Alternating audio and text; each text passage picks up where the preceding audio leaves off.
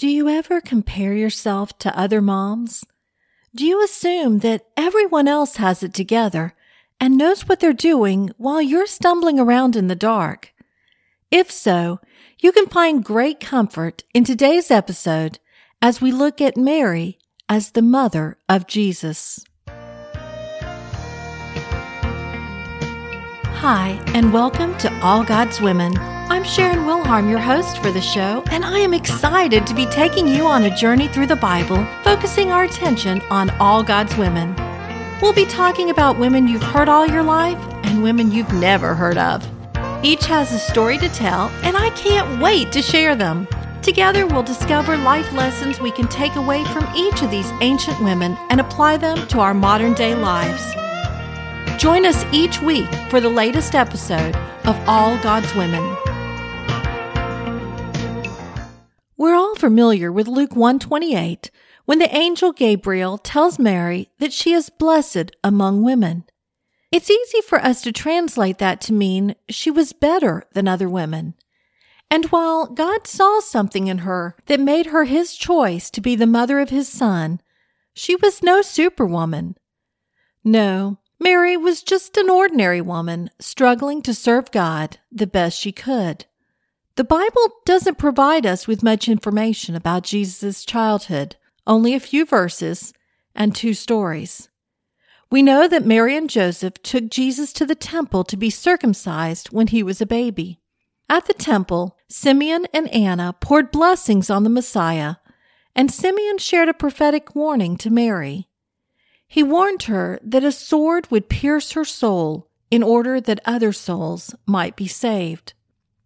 After the baby dedication, Mary and Joseph returned to Nazareth, and the child grew and became strong in spirit, filled with wisdom, and the grace of God was upon him.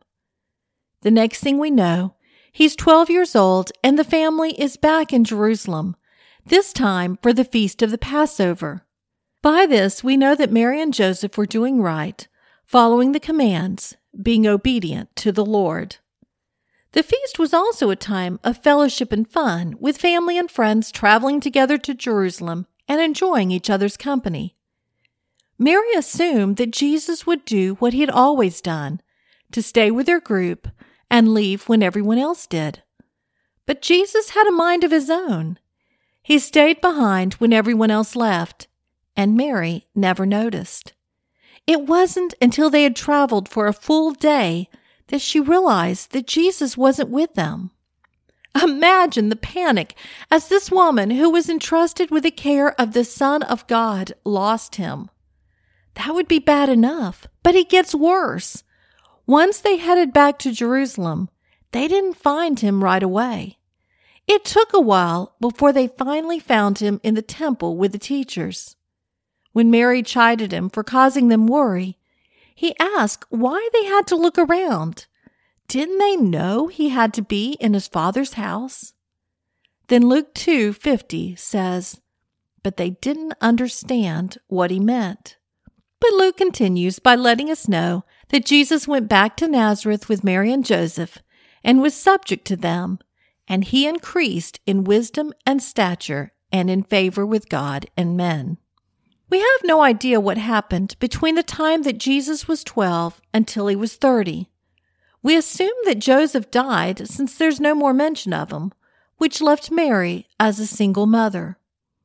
It was at Mary's nudging that Jesus performed his first miracle of turning water into wine, but Jesus made it clear to her that he was no longer under her watch care by calling her woman instead of mother.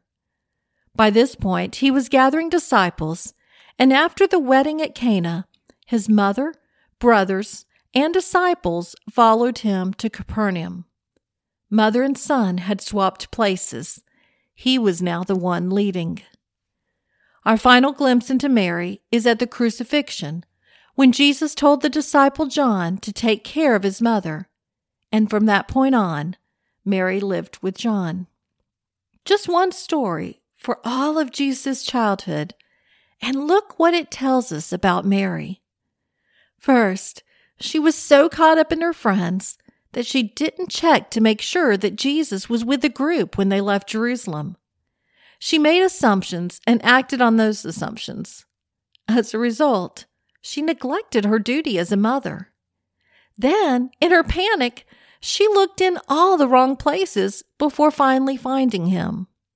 Again, she made assumptions. Finally, when Jesus pointed out that he was exactly where he was supposed to be, doing what he was supposed to be doing, she didn't understand. Mary forgot who she was mothering. Despite the visit from an angel to prepare her, Mary didn't always understand her child. He did things that caught her off guard and behaved in ways she didn't comprehend. She expected him to behave like other boys, but he wasn't like them. Generations of women have worshipped at the feet of Mary, but Mary is not the one we should be worshiping. She was merely a weak vessel made strong by her faith in her Savior. She wasn't perfect. She did the best she could, but she was limited in her comprehension of who Jesus was and what he was put on earth to do. Mary and Joseph weren't wealthy people. They were working class folks who struggled to provide all the niceties for their children. Mary didn't always know what to do or how to handle her special son, but she loved and cared for him, giving him the best she had to offer. My favorite verse about Mary is Luke 2:19. But Mary treasured up all these things and pondered them in her heart. When things happened, in this case shepherds coming to visit her newborn baby, she treasured the memories and tucked them away so that she might later make sense of it all. Later, in Luke 2:51, after Mary lost Jesus in Jerusalem, again, she kept all these things in her heart. While Mary might not have always understood Jesus, she was a sponge, absorbing everything that happened and applying it to future situations. Slowly, as time passed, she was able to see how it all fit together. Chances are you never had an angel appear to you and prepare you for the birth of your child. In fact, if you're like most women, you went through a time of panic as you held your child in your arms for the first time and realized how ill-equipped you were to be a mother. You'd think we'd grow more confident with age and maturity, but the older our children get, the more we realize how little we know about them. They develop into unique individuals who behave in unexpected ways that catch us off guard. We expect them to do one thing, and they do something totally opposite. At some point, we realize they've gone off on their own, and we're the ones following them. There is nothing more humbling than being a mother. Despite our best efforts, we fall short. We mismanage. We mess up big time. We end up on our knees begging for forgiveness and asking for second chances to do better. The good news is that God doesn't expect perfection. He didn't expect it in Mary, and He doesn't expect it in us. He knows our weaknesses and our shortcomings, and yet He allows us to parent anyway. One of the hardest things about being a mother is giving ourselves grace. We have to accept that we're not perfect, and that's okay. God knows that our imperfections are not going to ruin our children. He loves us, He loves our children, and He's the one who put us together.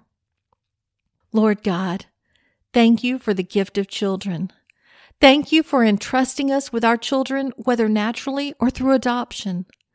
Forgive us for the many times we fail, when we get caught up in ourselves and neglect to pay as much attention as we should, when we lose sight of who they are and what they need, and when we react in anger or hurt rather than in kindness and love.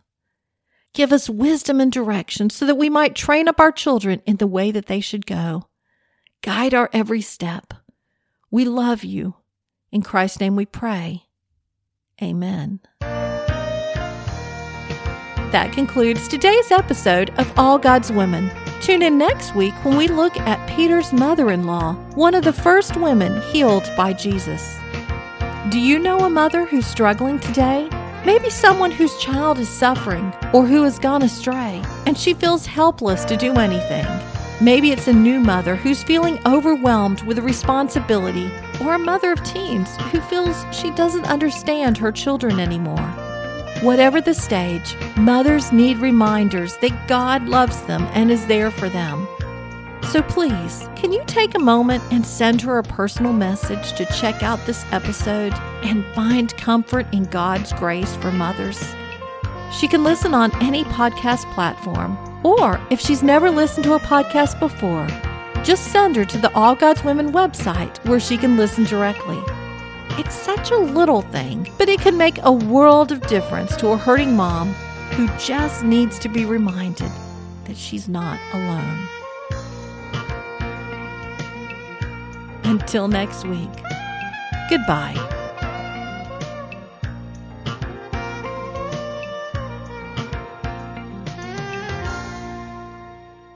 If you enjoy listening to All God's Women podcast and radio show, you're going to love my brand new Women of Prayer Bible study. Get to know the character of God by studying the prayers of women in the Bible. Grab your copy today, available in paperback and Kindle.